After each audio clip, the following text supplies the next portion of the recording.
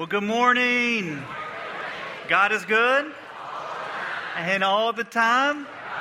Amen. It is a joy to be here this morning. Thank you so much for worshiping with us today.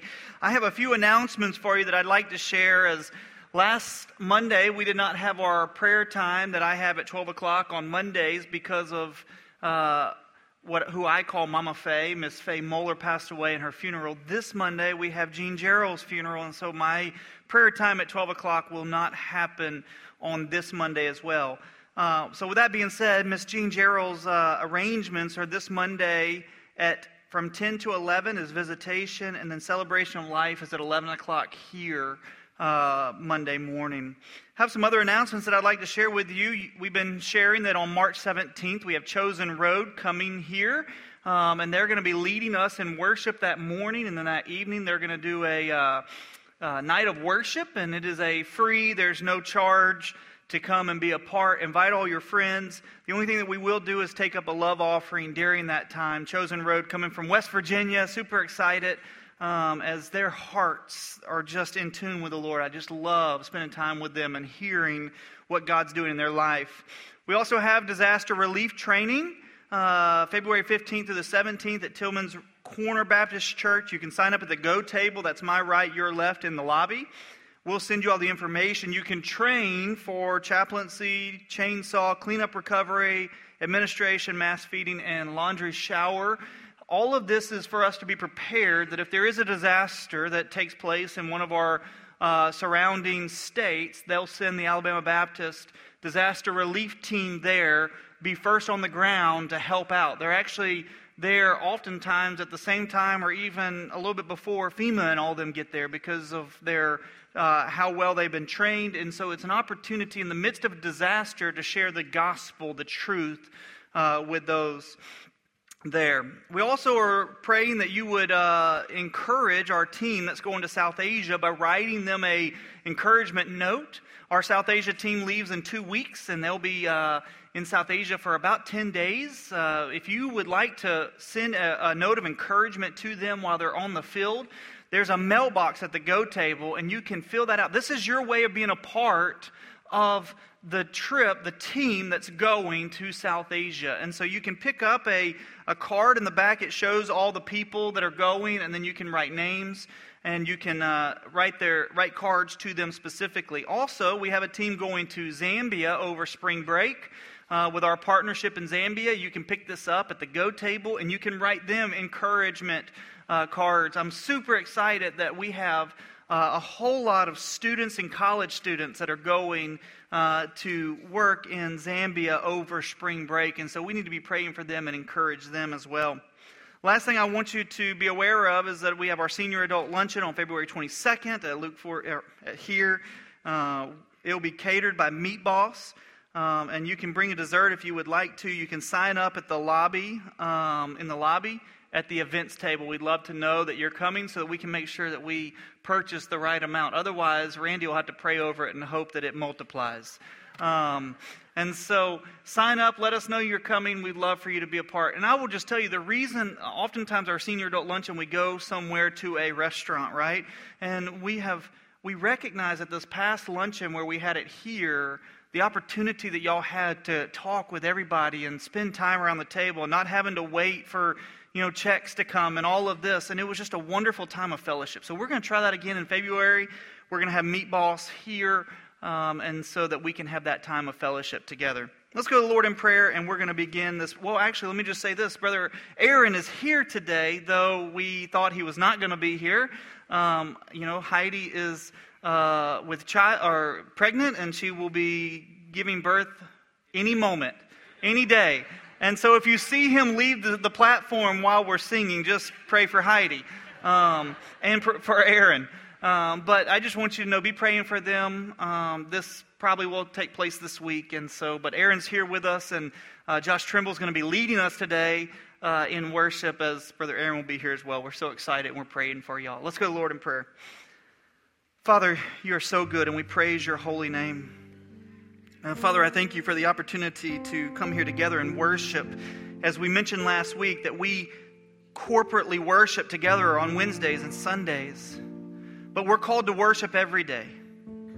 And Father, we worship you, the great I am, the King of kings, the Lord of lords. There is none like you. As Isaiah said, from the rising of the sun to the going down of the same, you are the Lord God, and there is no other. As you said to Moses, I am who I am. And Father, today, may we just be overwhelmed by who you are. And may we bring glory and honor and praise to you, the only one who is worthy of all praise and glory. Father, we love you. May our hearts be in tune to you today and worship you in spirit and in truth. In Jesus' name, amen. Amen. I do have my phone on me, so if you see me rush off the platform, you'll know why. I just wanted to announce to you today that Josh Trimble, who's been working with us for almost 4 years now, I mean, it's been a long time since he was a freshman in college, this spring and summer, he's going to be our official music ministry intern. And so today he is going to lead us in worship. I'm so excited for that. Y'all give him a clap as we begin in worship today. Today we're here to worship in spirit and in truth. Why don't you stand, greet someone around you as we begin to sing here at Luke 4:18 Fellowship.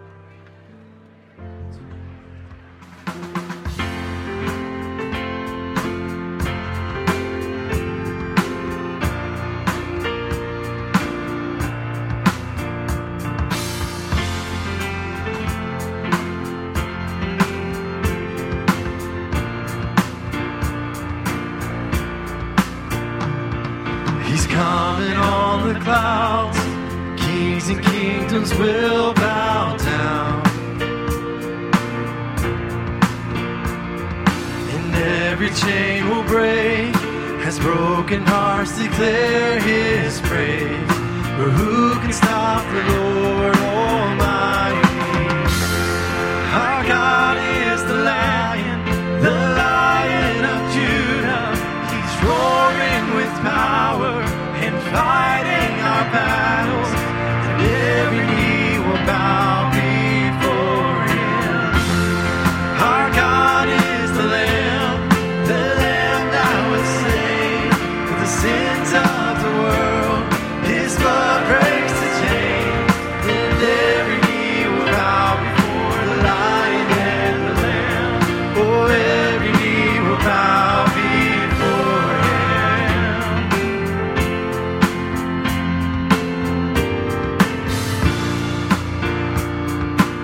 sing this, so open up the gates. So open up the gates, make way before the King of Kings. The God who comes to save is here to set the captives free. But who can stop the Lord Almighty? Our God is the Lion of Judah. Roaring with power and fighting our battles, every knee will bow before him.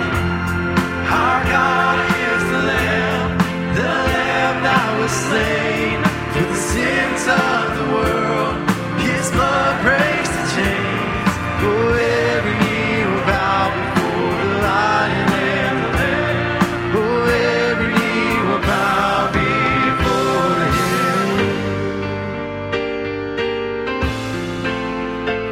there's no one that can stop our God.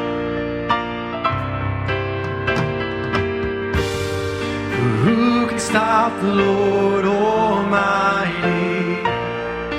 Who can stop the Lord Almighty? Who can stop the Lord Almighty? Who can stop the Lord Almighty? Who can stop the Lord Almighty? Who can stop the Lord Almighty? Who can stop the Lord Almighty?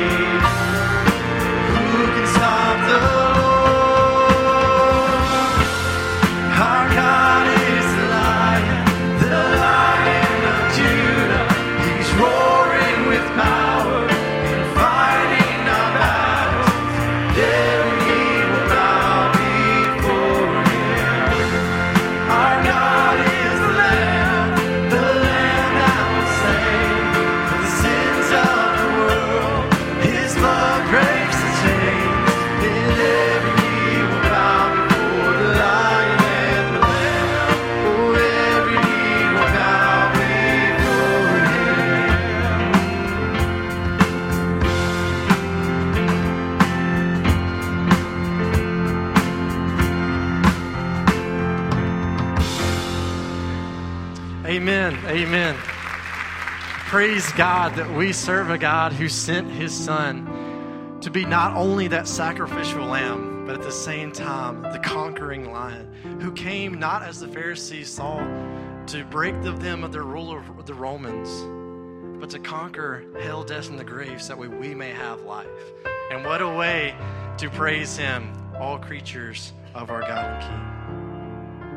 And all creatures of our God and King, lift up your voice and with us sing. Oh, praise him. Alleluia. Thou burning sun with golden beam, thou silver moon with softer gleam. Oh, praise him. Oh, praise him. Alleluia. Alleluia. Alleluia.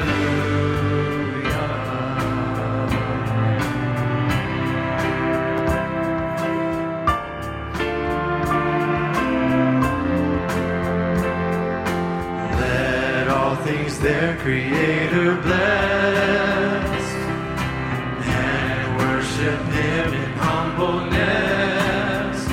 Oh, praise him. Alleluia. Praise, praise the Father, praise the Son, and praise the Spirit, three in one. Oh, praise him. Oh, praise him. Alleluia. Alleluia. Alleluia.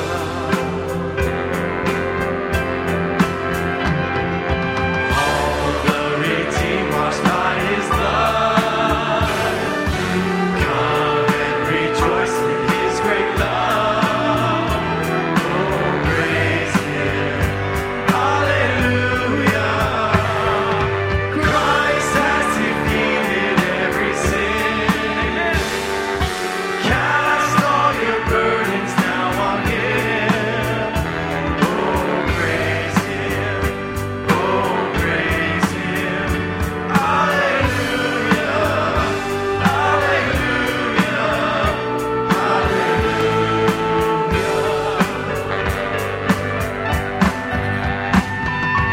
He shall return in power to reign. Sing it. Heaven and earth will join to say, oh, praise him. Alleluia. Then who shall fall on bended knee? All creatures of our God and King. Oh, praise him. Oh, praise him. Alleluia. Alleluia. Oh, praise him. Oh, praise him. Alleluia. Alleluia. Alleluia.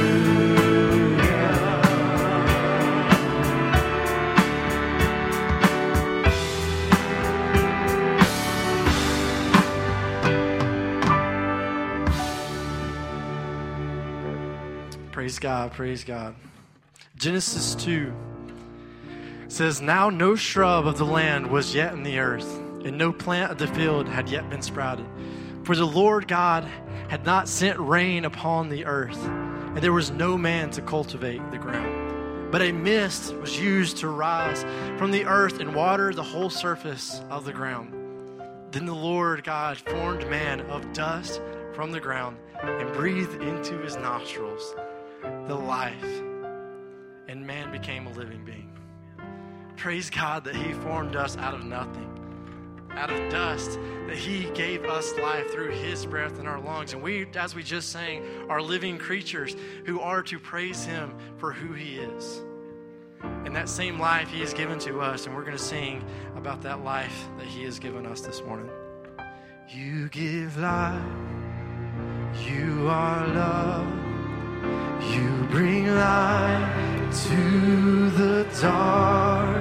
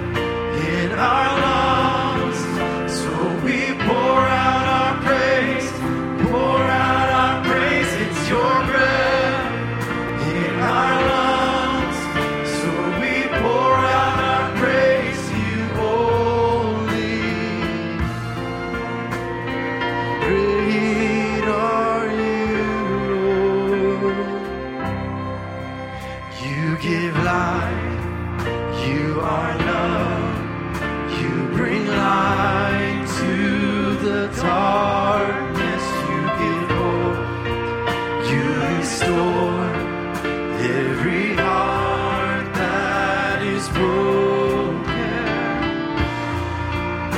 And great are you, Lord.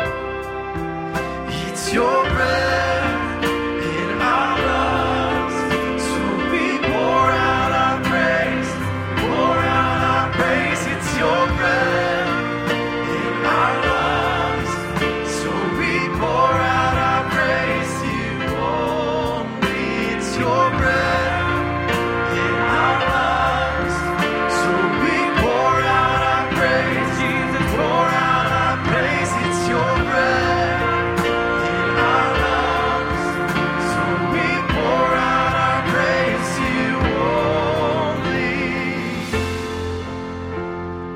only. Scripture says that one day all the earth will bow, and that is when our Christ will return. And it says right here that all hearts will cry and all bones will sing, great are you, Lord. Do you believe that this morning? He is great. All the earth will shout your praise. Our hearts will cry. These bones will sing. Great are you, Lord. And all the earth will shout your praise. Our hearts will cry. These bones will sing. Great are you, Lord. All the earth will shout your praise. Our hearts will cry. These bones will sing. Great are you, Lord. It's your breath in our lungs, so we pour out our praise, pour out our praise. It's your breath in our lungs, so we pour out our praise to you only. It's your breath in our lungs, so we pour out our praise. Jesus, pour out our praise. It's your breath in our lungs, so we pour out our praise to you only. Great are you, Lord.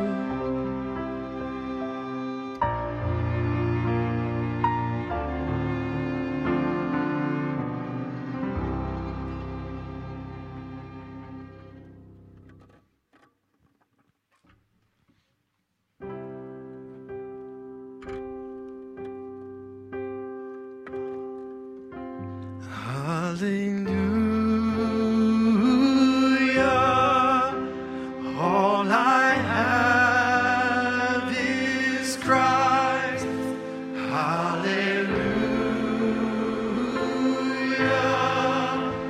Jesus is my life.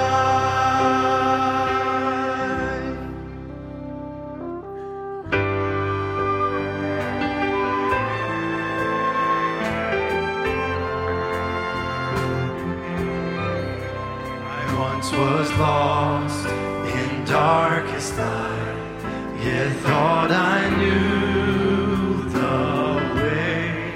The sin that promised joy and light had led me to the grave. I had no hope that you would hold a rebel to your will. And if you had not loved me first, I would refuse to stay.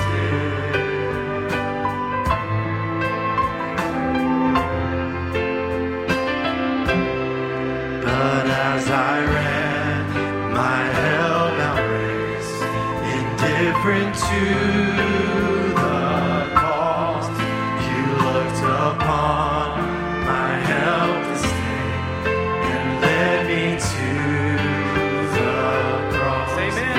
And I beheld God's love displayed. You suffered in my place.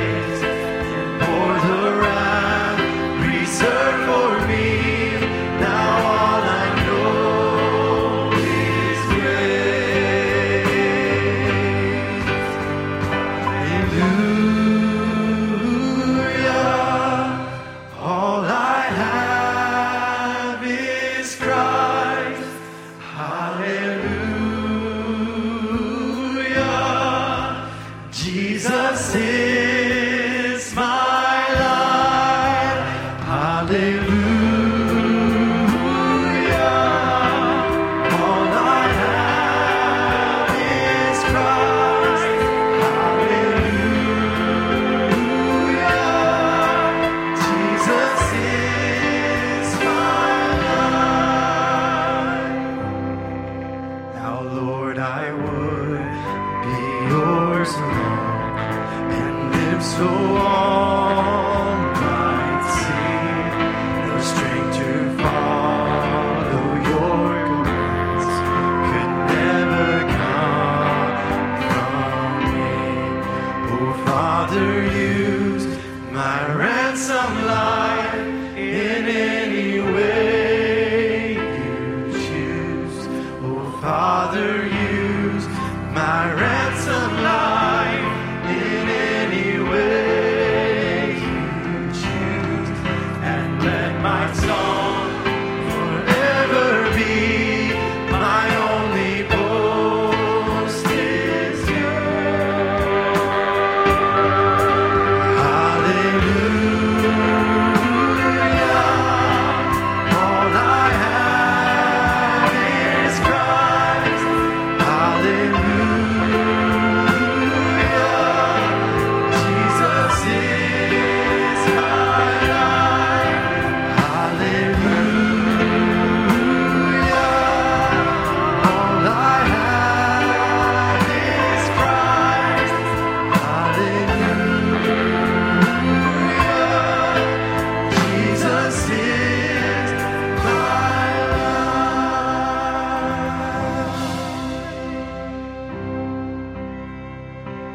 Hallelujah. All I have is Christ. Hallelujah. Jesus is my life.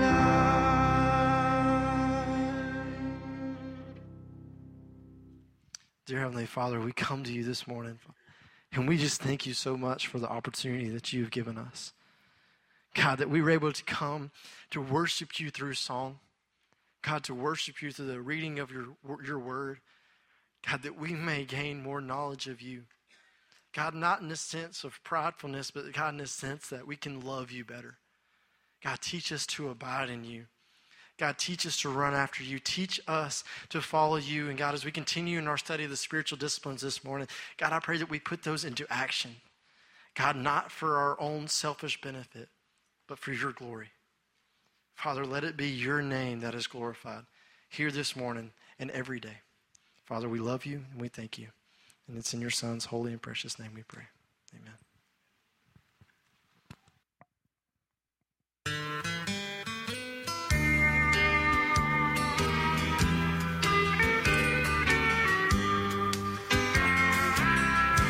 One night upon the sea, a ship was tossing to and fro. Breakers dashed on every hand, and angry winds around it blow.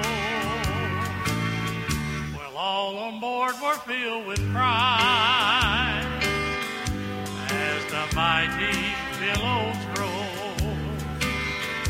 Then they called upon the one who the winds and waves control. And when he reaches out his hand, billows cease at his command. Winds and waves obey his will. When he says to them, be still. What man is this? They all did say, that the winds and sea obey. He's the one who sails with me. He's the master of the sea. Yes, he's the one who sails with me. He's the master of the sea.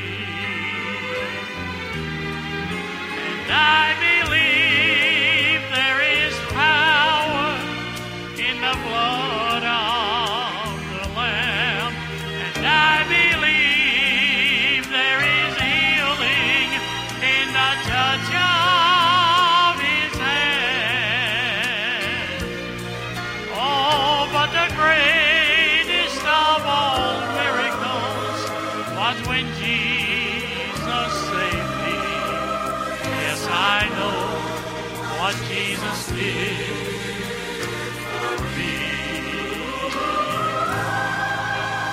Yes, I know what my Jesus did for me. He came to me.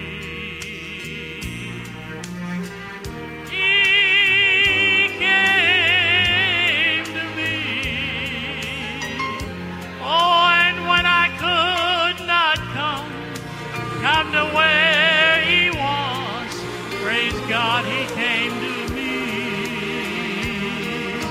Oh, yes, that's why he died. On Calvary.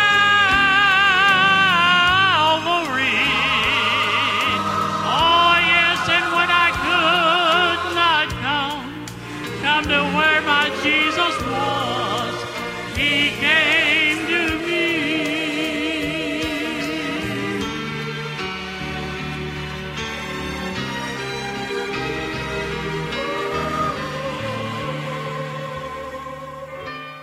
I stand amazed. I stand amazed of this love, oh, that has sought me, saved me, and bought me. Yes, I stand amazed. I stand amazed. I stand amazed of this precious blood that has sought me, saved me, and bought me. Yes, oh yes, I stand amazed. I stand amazed.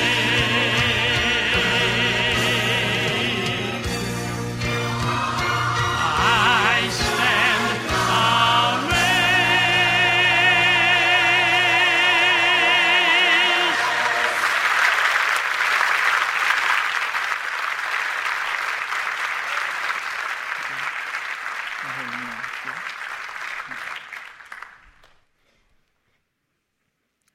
Praise the Lord. What is a joy to be with you here today to open God's Word together. If you have your Bibles, and I hope you do, we're going to continue with the passage in 1 Timothy 4, 7 and 8, but then we're also going to look at Matthew 28, 19 and 20. So if you have your Bibles, open up. Probably you can look at 1 Timothy on the screen if you would like to open up to Matthew 28. Wow, I just continue to get overwhelmed by who God is and the time of singing, of corporate worship together. Josh, thank you so much for leading us today. Jasper, for singing that song. We serve an amazing God, don't we? And as we talked about last week, the spiritual discipline of worship is us getting overwhelmed by who God is that leads us to a proper response to God. Last week we kind of walked through all these different attributes of God. Somebody came up to me afterwards and said, I can tell you've been in school because you use words we didn't know. I said, well, I just learned them like the day before. But I'm telling you, I share with you because I get overwhelmed by who God is, and it brings me to a place of just wanting to fall on my knees in worship. The last couple of weeks in seminary online, I have fallen on my knees and just cried out to God. He is so good. Today, we're going to pick up with this this a little bit of a topical series on spiritual disciplines. We've looked at the discipline of being in the Word. We've looked at the discipline of prayer. We've looked at the discipline of fasting. We've looked at the discipline of worship. And today we're going to look at the spiritual discipline of evangelism. So, as we do that, I want to just begin by looking back at 1 Timothy 4, 7, and 8, and then kind of remind us of what the purpose of discipline is. The Scripture says this: have nothing to do with worldly fables, fit only for old women. On the other hand, discipline yourself for the purpose of godliness.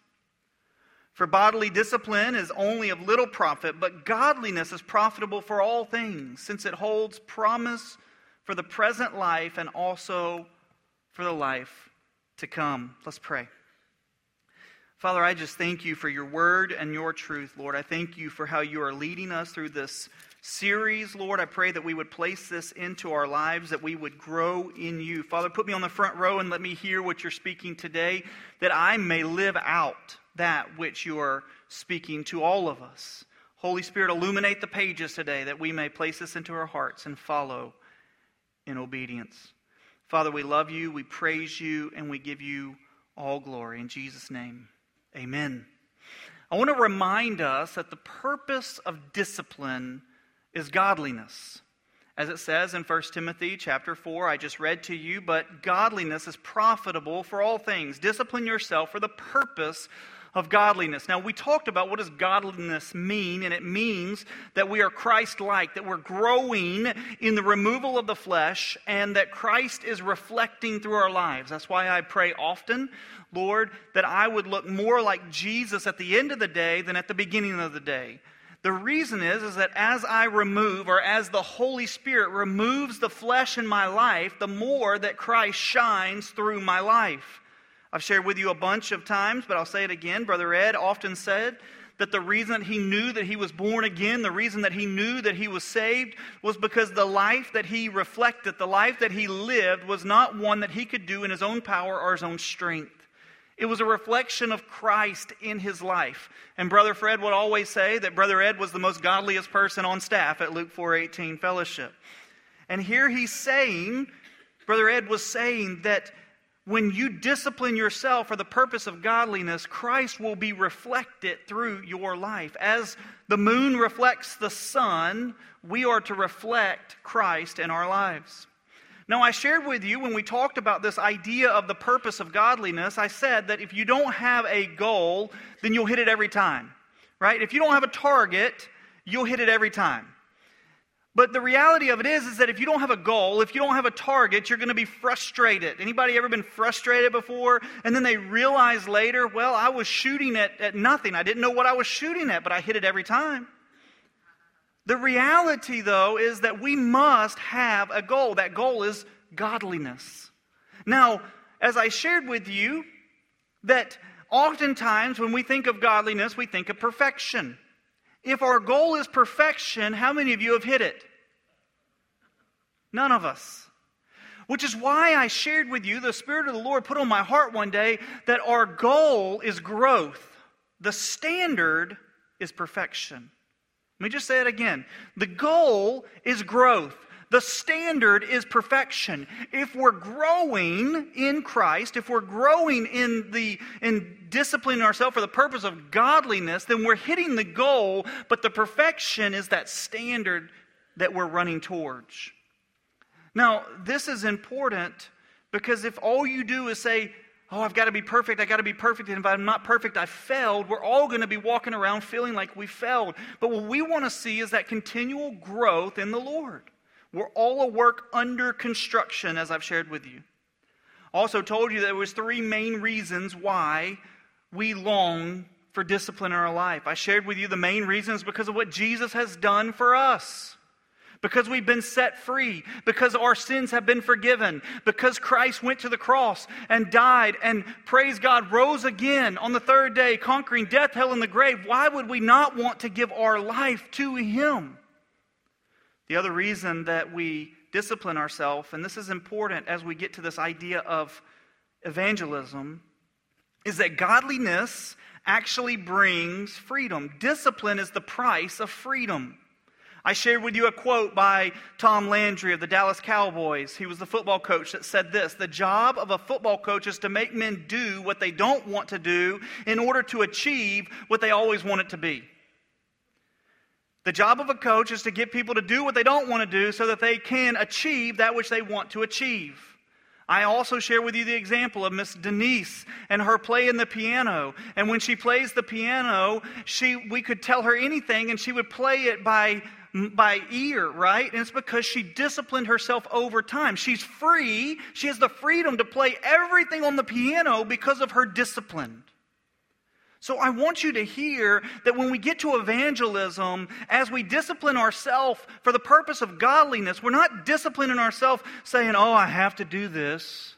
But we're disciplining ourselves because we love God with all of our heart, soul, and mind. And He gives us the freedom to go and share the gospel. It gives us the freedom to walk in evangelizing those around. Why? Because we place God's word in our heart that we can speak the truth. Why? Because our life is being changed and people can see the truth in us. And so we must take that in understanding when we look at the discipline of evangelism. So the second thing today is that understanding that that we're called to discipline ourselves to evangelism. Now, I want to remind you again, the doing in Christ must come after the being in Christ. Let me say that again. The doing in Christ must come after the being in Christ. Ephesians, we went through that longest book in the Bible, right? That's what I was told. And chapters 1 through 3 tells us who we are in Christ. And chapters 4, 5, and 6 tells us what we're to do because of who we are in Christ Jesus. The doing always comes after the being in Christ. That's so important because otherwise you're going to hear legalism and you're going to build legalism. I have to share this. I have to say this. I have to do it this way. I have to do it that way. No, we recognize that we're in Christ Jesus, and so therefore we go and do for the kingdom of God.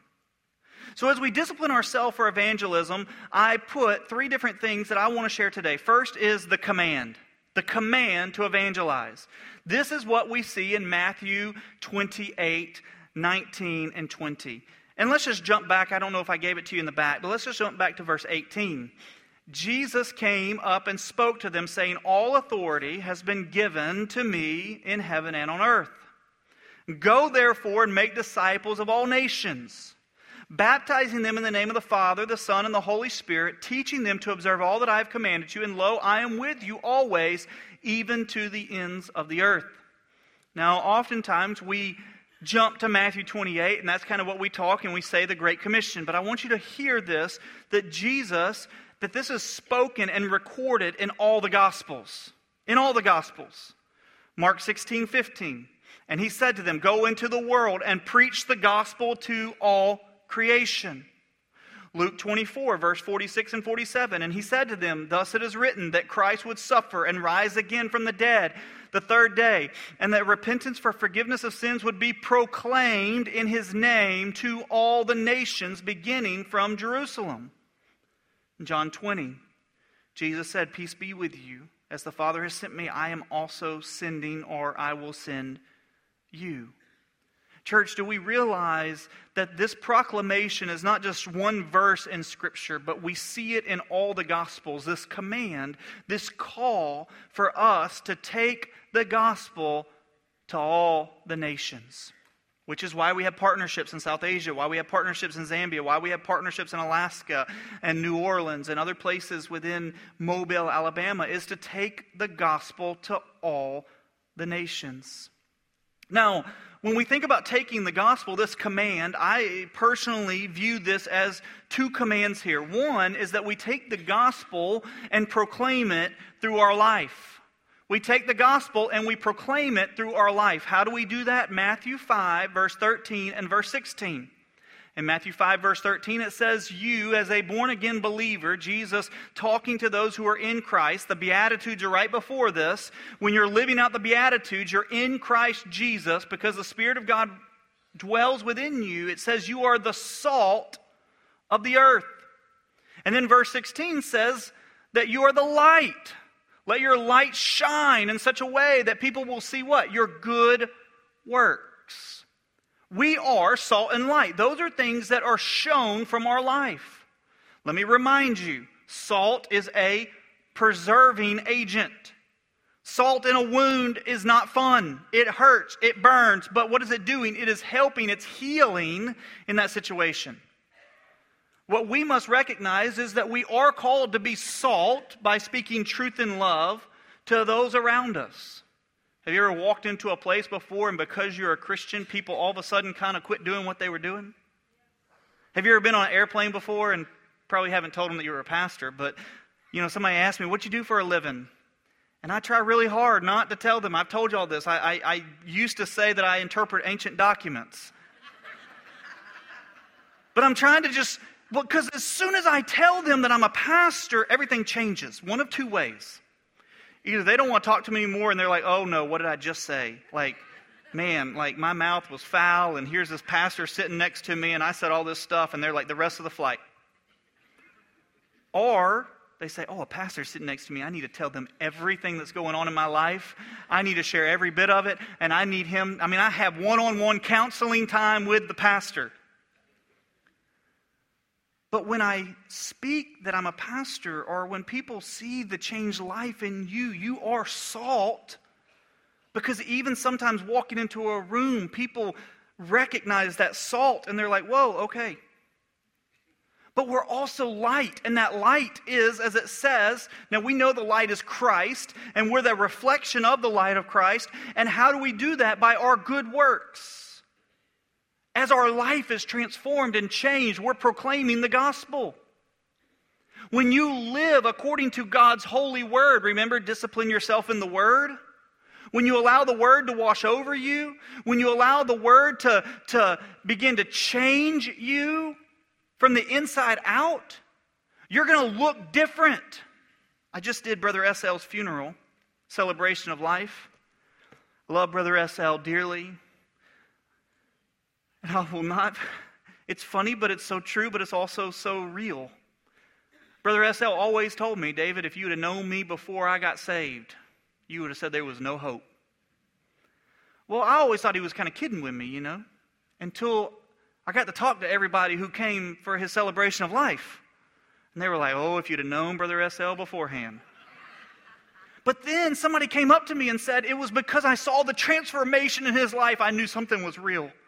Something was different. I saw this man who went from just full of sin to full of the holiness of God, a transformation in his life. People sharing with me literally that they were saved by watching the change in his life. Church, we're called to share the gospel. We're commanded by God to share that through our lives.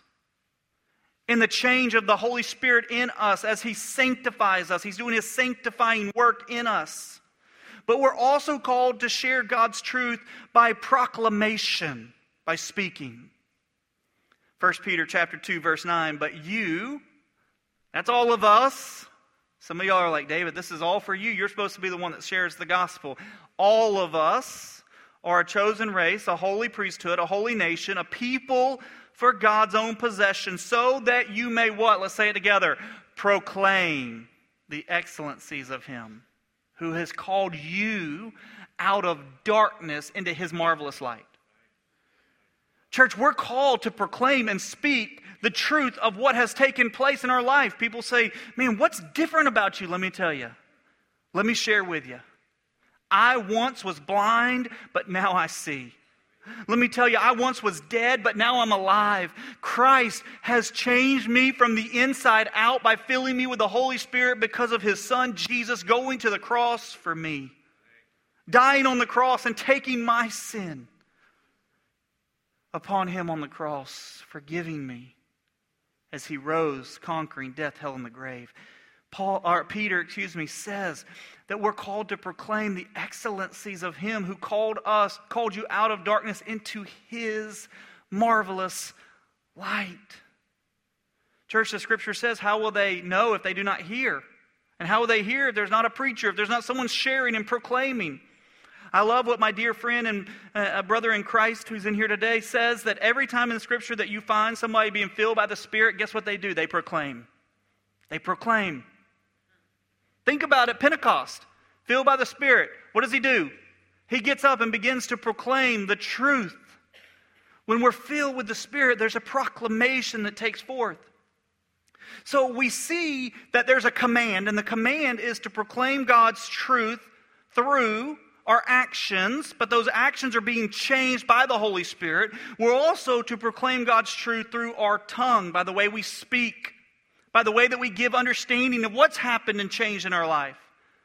So let's look at this, though. If we're to discipline ourselves in evangelism and we see the command, well, what's the power that we have to do this? Now, y'all all know that the power, and I switched these for those in the back. I'm going to number C. But the power is Acts 1:8. In Acts 1:8, it says this, "But you will receive power when the Holy Spirit has come upon you. You shall be my witnesses both in Jerusalem and Judea and Samaria and even to the remotest parts of the earth." Now, church, we look at this passage and we often just focus in at this moment on the Holy Spirit. We often just focus in on this, the power of the Holy Spirit in our lives, right? And how we get this idea, this dynamite power, which is true. That's exactly how, when you look at the Greek here, it's that dynamite power. But I want to share something with you after last week's message. The Holy Spirit. Y'all remember last week I used the word the divine simplicity of God, which means that He has no parts. He is indivisible. He cannot be divided up. The Holy Spirit has the same essence of God the Father and God the Son. The Holy Spirit has been spirated or breathed out from all eternity from the Father and the Son.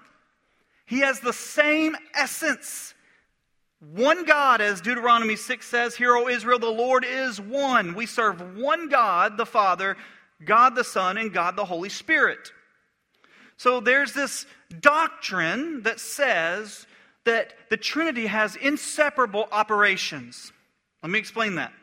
It says that God the Father, the Son, and the Spirit are inseparable in essence and inseparable in external operations. Let me give you an understanding of that.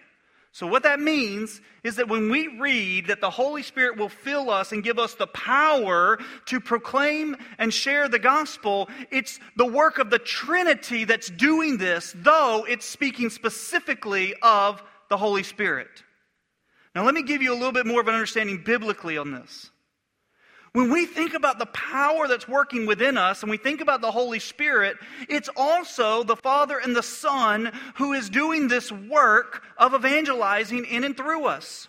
The Spirit gives us the power, but then John 6:44 says the Father is the one who draws people to Himself. It says, "No one can come to me unless the Father who has sent me draws him." But then, what about that famous verse in Romans 1:16? It says, "For I am not ashamed of the gospel, for it is the power of God for salvation to everyone who believes." Well, what's the gospel? We see the gospel in the Word of God that's spelled out through Christ. John 1 says the Word became flesh and dwelt among us. Who is the Word? Jesus. Church, we see the Trinity at work in the midst of evangelism in our lives. Which means that everything I shared with you last week that was overwhelming to you, that led us to a time of just worship and praise and falling on our knees before Him, is the same power that's within you as we share the gospel with those around. Remember, God is all-powerful, omnipotent. God's all-knowing, omniscient. God's all-wise, omnisapient. He's pure act, which means He has no potential because He's pure act. He has life in of Himself, the aseity of God, which means that nothing gave him life. He had life in himself from all eternity. But here's the beauty of this, church. Because God has life in and of himself, he's the unchanged changer, unmoved mover. Nobody created or composed God. Because he has life in of himself, he's able to give you physical life today, and he's able to give you spiritual life today. When we sing a song, this is it's your breath in my lungs, we're crying out the fact that the God who has life in of himself and has no composer is the one who is giving me physical life today. And for those who are born again, those who have trusted and received Christ as their Lord and Savior, that God has given me spiritual life today.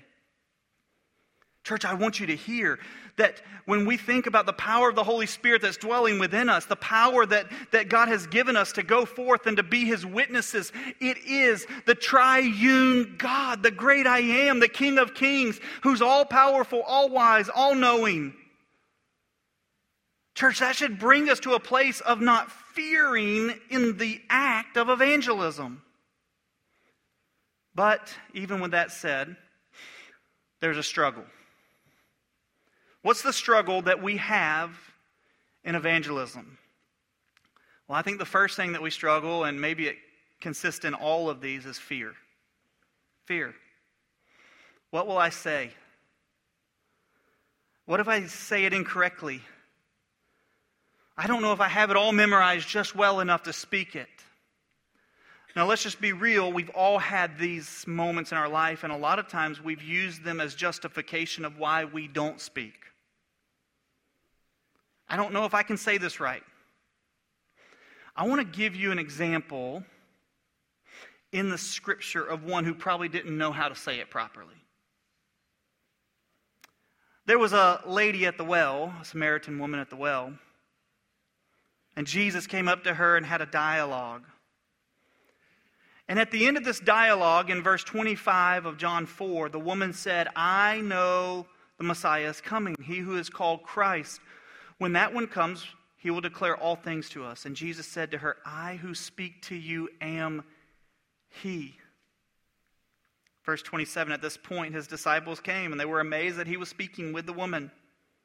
Verse 28, it says, so the woman left her water pot and went into the city and said to the men, come see a man who told me all things that I have done. This is not the Christ, is it? They went out to the city and were coming to him.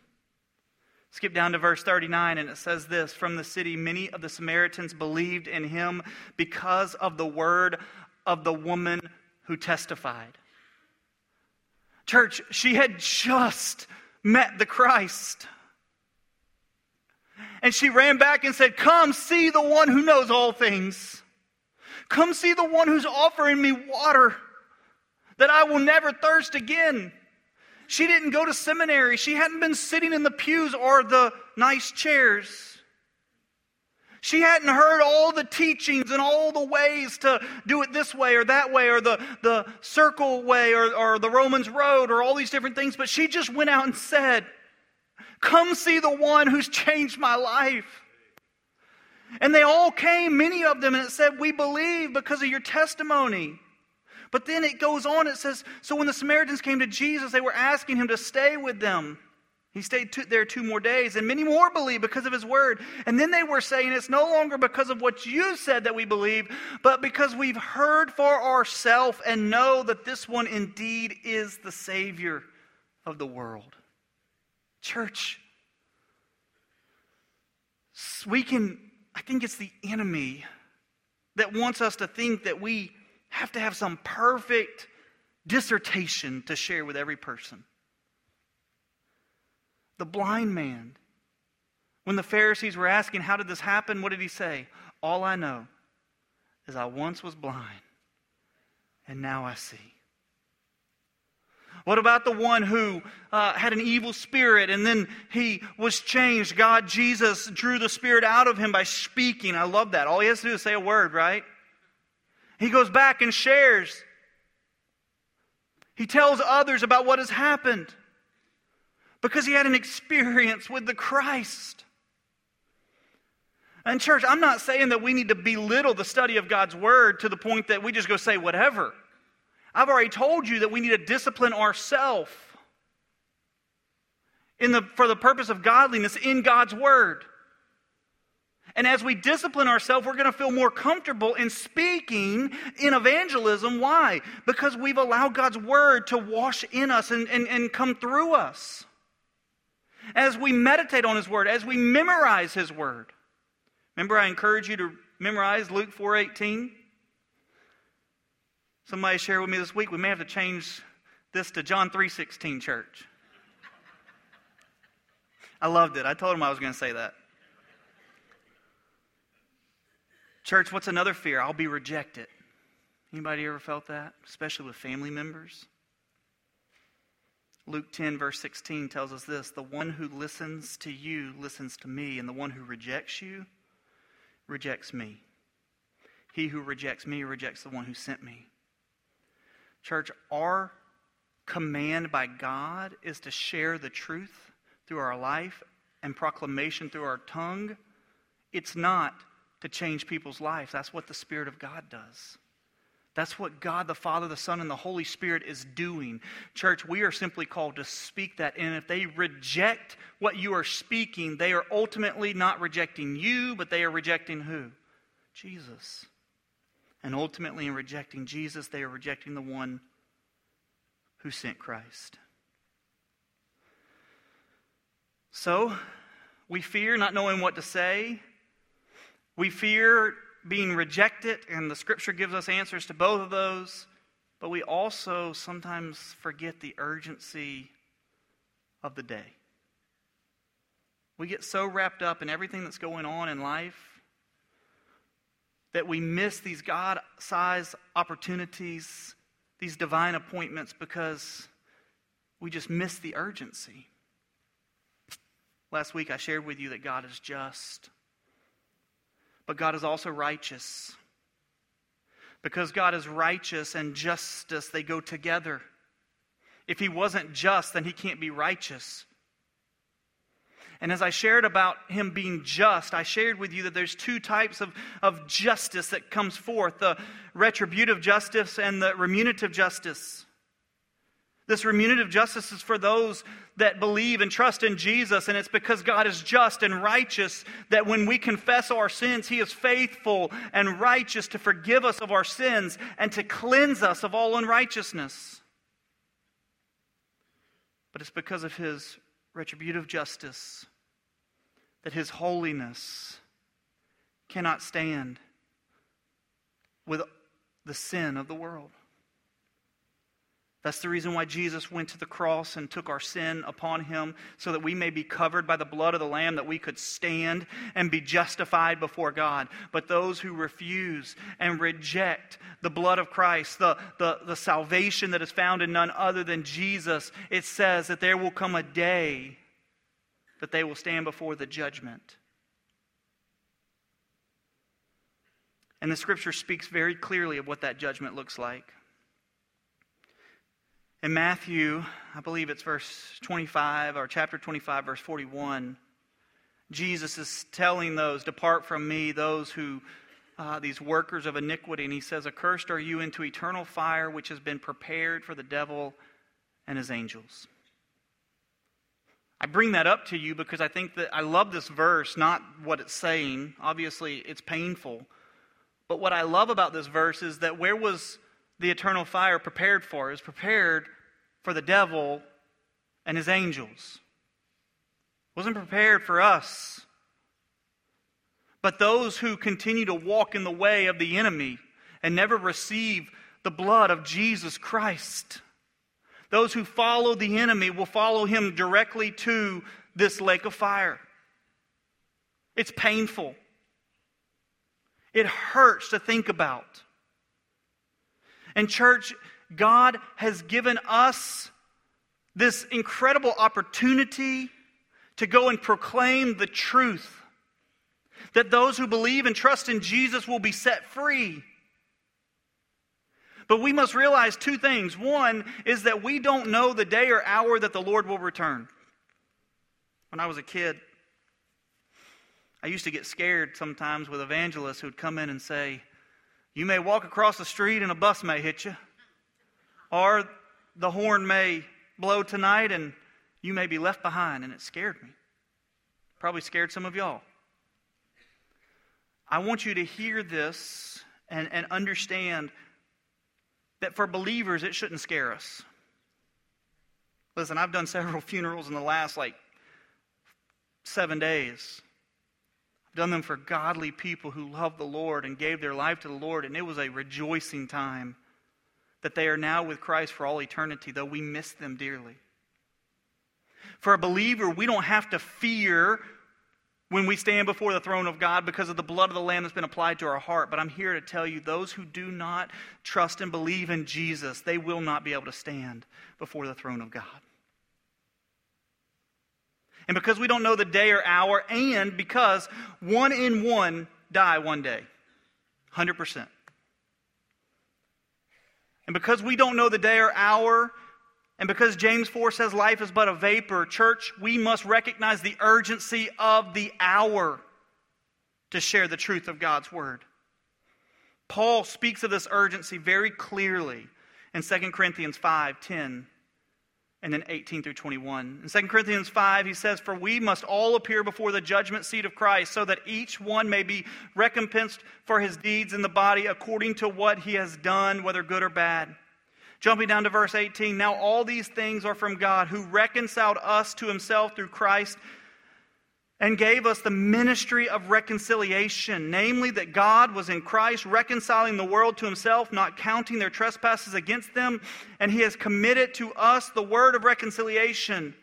Therefore, we are ambassadors for Christ, as though God were making an appeal through us. Look at what Paul says. We beg you on behalf of Christ to be reconciled to God. We beg you. He's given us the gospel of reconciliation to take to the world through our actions and through our tongue. We beg you that you would come to know Christ as Lord and Savior, because there is a day coming that you will be before the throne of God, and the only one who can stand is those who have been covered by the blood of Jesus. And then he says in verse 21, he made him who knew no sin to be sin on our behalf, so that we might become the righteousness of God in him. Church, as we close this spiritual discipline, let me just ask you, could it be that our biggest problem in evangelism is the lack of discipline in our life?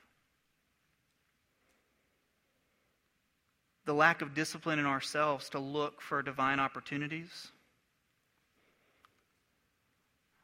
The lack of discipline to remember that the triune God is doing a mighty work in and through us, and that we don't have to rest on our own ability or our own strong seminary words. Could it be that we're not disciplining ourselves to be intentional in people's lives for the purpose of sharing the gospel? I want you to hear this very clearly.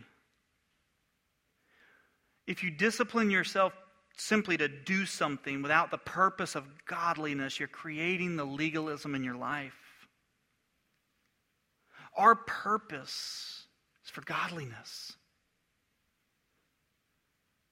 So that's two things. One is that we are walking in obedience of His command. As we hear His word and obey His word, we're building our house upon the foundation, the rock. But we must also recognize that we are disciplining ourselves for the purpose of godliness, for others to also hear the gospel, that they too may get saved and begin to discipline themselves for the purpose of godliness. As Paul said, what you've heard in the presence of many witnesses, share with others so that they may share with who? Others. Church, would we discipline ourselves not out of legalism, not out of I'm going to come in on Sunday morning and I'm going to be asked and I'm going to write down that I've had 3 conversations this week. You know, anything less than 3 just won't work. No, that's not what we're about. What we're about is being in God's Word, being in prayer, fasting and seeking the Lord, continuing to worship Him in spirit and in truth, sharing the gospel with those around for the purpose of godliness. Church, may we remember that we have the power of the triune God dwelling within us. Because He has life in Himself, He can give eternal life as He's drawing those to Him.